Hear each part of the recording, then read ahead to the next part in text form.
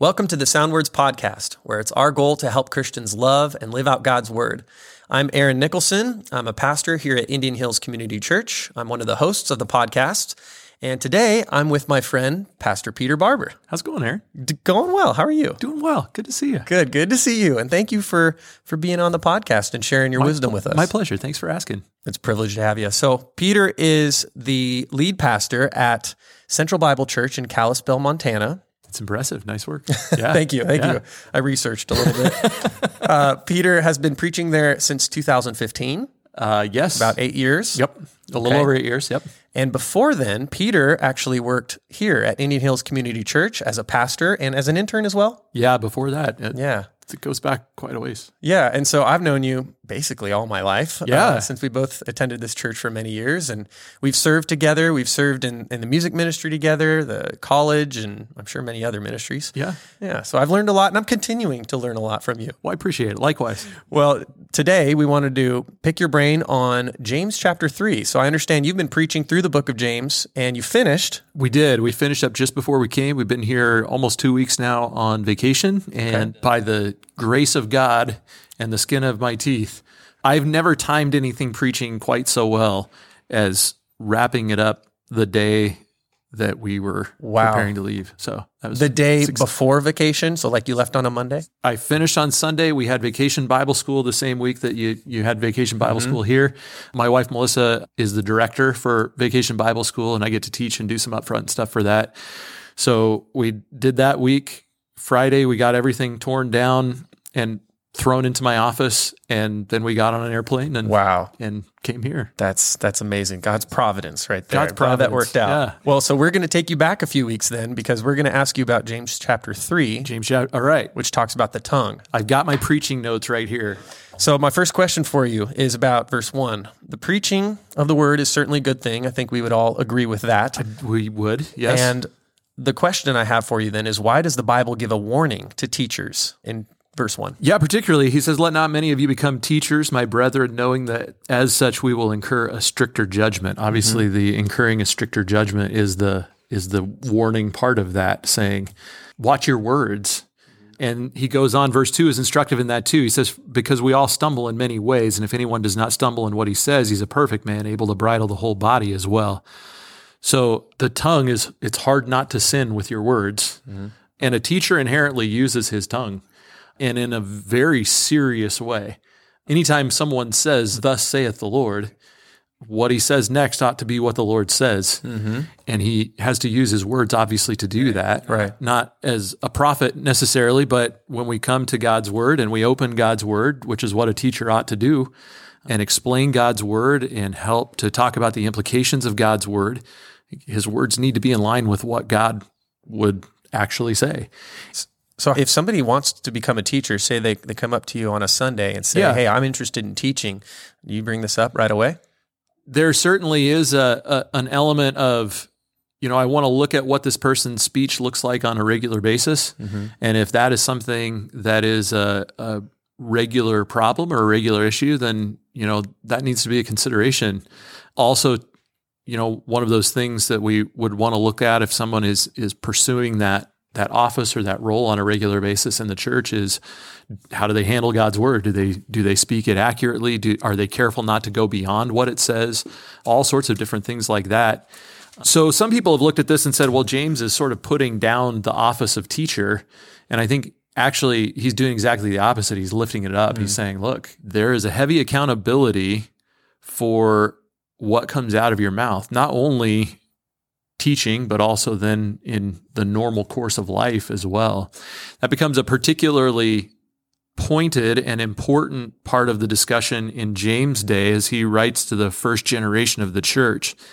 They certainly had teachers, but a lot of times it seems that the services and the gatherings were a little more informal or maybe open to people speaking and discussions, maybe kind of like we would have in our Sunday school classes. We might have a discussion group or something like that, where there were opportunities for people to give insight into what was being taught, and the principles that God's word gave. And 1 Corinthians, each one of you bring a psalm, bring a teaching. these kinds of things where there was the opportunity for group discussion, so to speak. We have a little more formal setting for our main church services generally. So I think that discussion obviously covers both ends of the spectrum there. So as a teacher, I need to be careful because my words are inherently multiplied, and where there are many words, transgression is unavoidable, right? So you're right, and I like that point. They're given more weight too. It's not just your everyday conversation where you still got to be careful in what you say, right? But now you're preaching, and people are going to take that and apply that to their lives. Yeah, going to change their lives based on we would expect the that. Truth. We would expect that somebody's going to hear that and say, "Oh, that's what God's word says," and these are the implications for my life. And so I need to be careful about the words that come out of my mouth. Yeah, and they speak loudly, because that person, if he's teaching well, he's saying this is what God says. We better be on top of that. There's power in it. There is. Leads me to the second question. Look at that's a professional segue. You like that segue? I like it. Thank you. So James 3:3-6 talks about different illustrations, metaphors. Yeah. And he gives the example of a rudder and a ship, a fire and setting a forest aflame, and the bit in the horse's mouth. Yep. So what do these illustrations mean? What are they pointing at? Yeah, so there's a common thread through all three of those, right? And each one gives a little bit different emphasis to that common thread. The common thread is something little that does something really big, right? Both for good and for bad, good and evil. The bit and the horse and the rudder and the ship both bring this idea of it's something very small that gives direction to something that's very big. So I can direct the horse in the right direction or the wrong direction, or I can sail the ship safely through dangerous waters or into disaster. So it's something that's very small. It's a very small part of our body. It's a very small part of our anatomy, but it's an enormous part of our life, both for good and for bad. You know, when the Bible says that life and death are in the power of the tongue, it means what it says. Your words will never leave a circumstance the same way that it was. It will make it better or it will make it worse. We see for life, to restore one from sin, we can use our words to edify and give grace, according to Ephesians 4:29, to comfort the grieving, encourage the suffering, 1 Thessalonians 4:18, 5:11, to bring and express love, 1 Timothy 1:5, to comfort the grieving. All of these things are done with a word. The same way, though, for death, words deceive the unsuspecting, according to Romans 6:18. They pull churches apart. We see this in 1 Corinthians chapter 3, verses 1-9. They can deceive, Ephesians 5:6. We can abuse one another with our tongues, according to Colossians 3:8. We can exploit people, according to 2 Peter chapter 2, verse 3.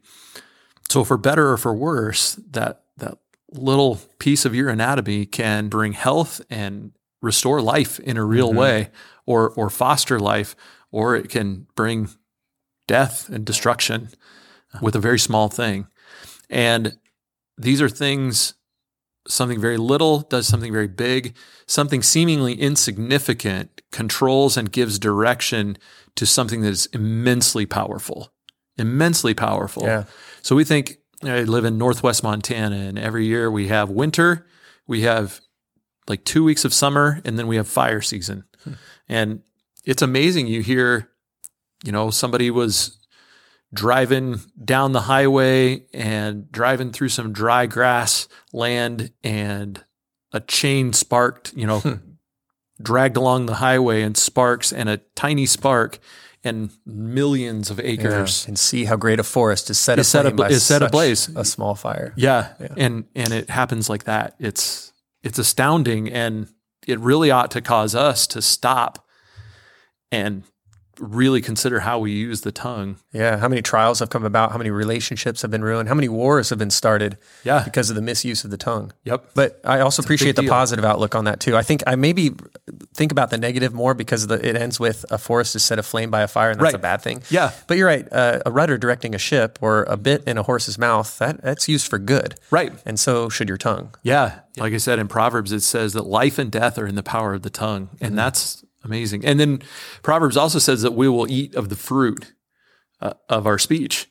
So I use the illustration oftentimes that let your speech produce cherries and not tomatoes, because cherries are delicious and Amen. Tomatoes are not. I think that the fruit in the garden was a tomato, and there's a lost passage where the tomato was cursed. Just haven't found it yet. So verses 7 through 8. Why is it that no one can tame the tongue? This tongue is so powerful. Humans, God has blessed humans with incredible minds. Why can no one tame the tongue? Because the tongue is a reflection of what's in our heart. I mean, when it comes right down to it, that's the issue, right? The mouth speaks out of the overflow of the heart, Jesus said in Matthew. So if I'm continually trying to fight the battle at the level of my tongue, I've lost already, because whatever is in my heart is going to come out. And so if I think poorly of a person, if I talk about them long enough, I will speak poorly of them. Mm-hmm. If I think well of someone, left to be candid with my tongue, I'll speak well of them. The reality is it's my heart that has to be tamed first. Mm. You know, one of the things that really actually drew me to James' letter was this idea of wholehearted worship. There's some indications that as James works through that he has particularly like Deuteronomy 6 in mind. And there you have sort of the fundamental Jewish passage. Hear, O Israel, the Lord is God and the Lord is one. And you shall worship the Lord your God with all your heart, soul, mind, and strength. Do you think the royal law is a reference to that in chapter 2? Yeah, I think he is pointing back in particular to God's principles and to what God lays out in the law and what really lay behind that. And what does Jesus say? Love the Lord your God with all your heart, soul, mind, and strength. Love your neighbor as yourself. And what really becomes the layout, we were talking about this before the podcast a little bit, James is notoriously difficult to sort of outline, which is one of the challenges for me. My brain is very like systematic. I need to go through what are the sections and all that kind of stuff. It's very, very impressive. But in something like James, so James has kind of a chain link layout design where he'll talk about a subject and then he'll mention something at the end and he'll link those two subjects together by picking up that idea that he mentions at the end, and that sort of sends him off into the next link in the chain. So the book of James has been illustrated or has been likened to someone who has a handful of pearls and drops them into our hands, pearls of wisdom one at a time. And I said, I think that's close, but I think what you really have is a pearl necklace. So you have these discrete sections of wisdom that are laid out. But I think we do well if we understand that those sections of wisdom are really tied together. The tie that binds them, I think, is this idea of wholehearted worship. It is always being duplicitous. That is the primary enemy in James is duplicity, is doing things that are inconsistent with knowing God and loving God and with our faith. And so we see that our faith is active, like I know Jesse has talked about, but sin is always at odds with what we say we believe. And we need to live in a manner that's consistent with what we believe. And that all comes from being wholehearted worshipers. I've come a long way around, but it brings it back to then that's why James hits so many times on the tongue, is because it exposes our hearts. And if there is duplicity in our hearts, if we are not wholehearted, the first and primary and most honest place that we are probably going to see that is in the way that we speak. It's part of the reason in chapter 1, he says, if anyone thinks himself to be religious yet does not bridle his tongue, right? He deceives his own heart, and this man's religion is worthless. Pure and undefiled religion in the sight of our God and Father is this, to visit orphans and widows in their distress, to keep oneself unstained by the world. And so the very first thing he drives at in pure and undefiled religion is a bridled tongue. Well, what does it take to bridle my tongue? Well, I have to bridle my heart, and I have to be wholehearted in my worship of God, which will lead to being wholehearted in my love for my neighbor, which will reflect itself in my speech.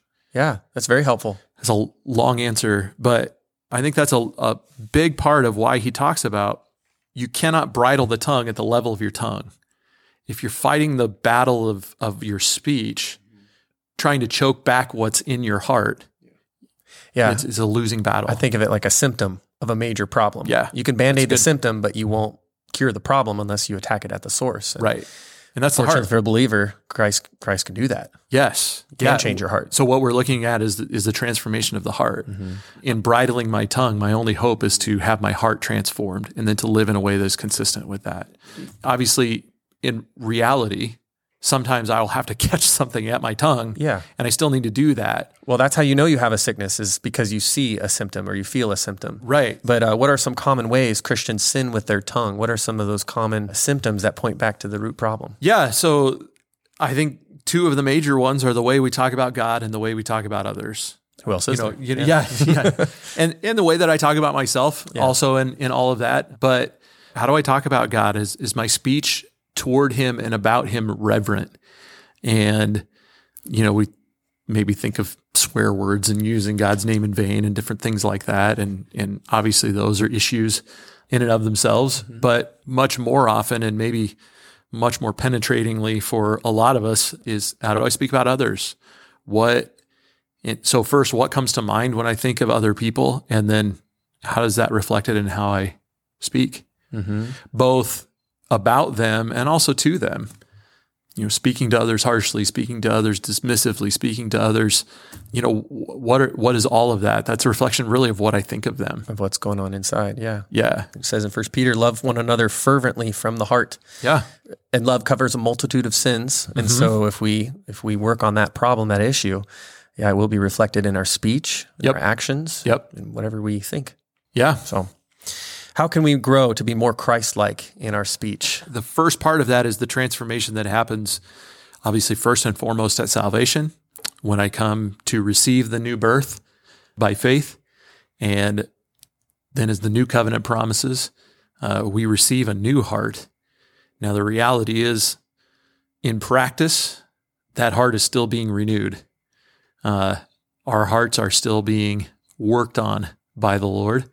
And by his grace, he does that constantly. And he is doing that constantly.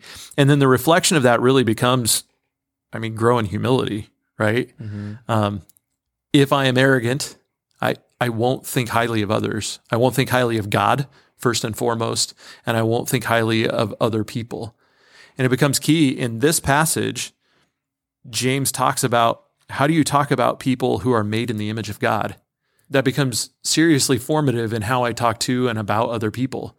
To recognize that when I talk to you, when I talk to my kids, when I talk to my wife, I'm talking to or about someone who's made in the image of God. And so Genesis tells us that the one who strikes out at an image bearer of God, Genesis 9 says the one who strikes at an image bearer of God strikes at God, whose image he bears.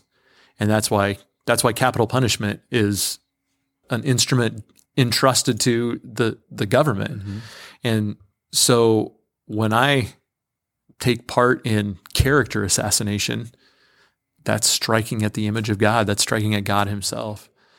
So that change needs to happen. But humility, by definition, is what? Thinking of others as more important than myself, right? And maybe the key passage in the whole book of James, maybe the key statement in James is in chapter 4. He says in verse 6, God gives a greater grace, and it says, therefore, God is opposed to the proud, but gives grace to the humble. Submit, therefore, to God, resist the devil, and he will flee from you. In verse 10, humble yourselves in the presence of the Lord, and he will exalt you. That heart of humility, where I consider my fellow believer, where I consider the people around me as more important than myself, right, that determines how I talk to them. And it will determine how I use my words. It just will. If I think highly of someone else, then I'll speak highly of them. And there certainly also is a discipline in that process as well. I don't want to say that battle is fought only at the level of the heart, because the reality is my heart isn't always where it's supposed to be. And I'm still responsible to guard my mouth, right? To guard the tongue, which means that sometimes I'll have to choke back words. Yeah, that's a good point. There are so many commands that speak to the habits that we have of our speech. And do not, I think in the next verse, do not speak against one another, brethren. He who speaks against a brother or judges his brother speaks against the law. I mean, we're talking about practical things. Don't speak against people. Right. All the one another's of Scripture are interpersonal speaking. And humility is at the center of the wisdom of our speech. I think of someone else as more important than I am, and I won't speak against them. Mm-hmm. It's not fake it till you make it, but sometimes I recognize that I do have to fight the battle here, but really the heart of the battle is in my heart. Take care of the source. Yeah. Well, awesome. Well, thank you, Peter, for sharing these words of wisdom. My and for pleasure. walking us through what you've preached recently. So yeah, thank you for your ministry and keep being pleasure. Faithful. Likewise. Yeah, thank you. Keep it up. Well, and thanks, listeners, for listening to the Sound Words podcast. Be sure to follow us on YouTube or Facebook or Instagram to be notified about upcoming episodes. And I will close with our theme verse, 2 Timothy 1:13. Retain the standard of sound words which you have heard from me in the faith and love which are in Christ Jesus. Thanks for listening.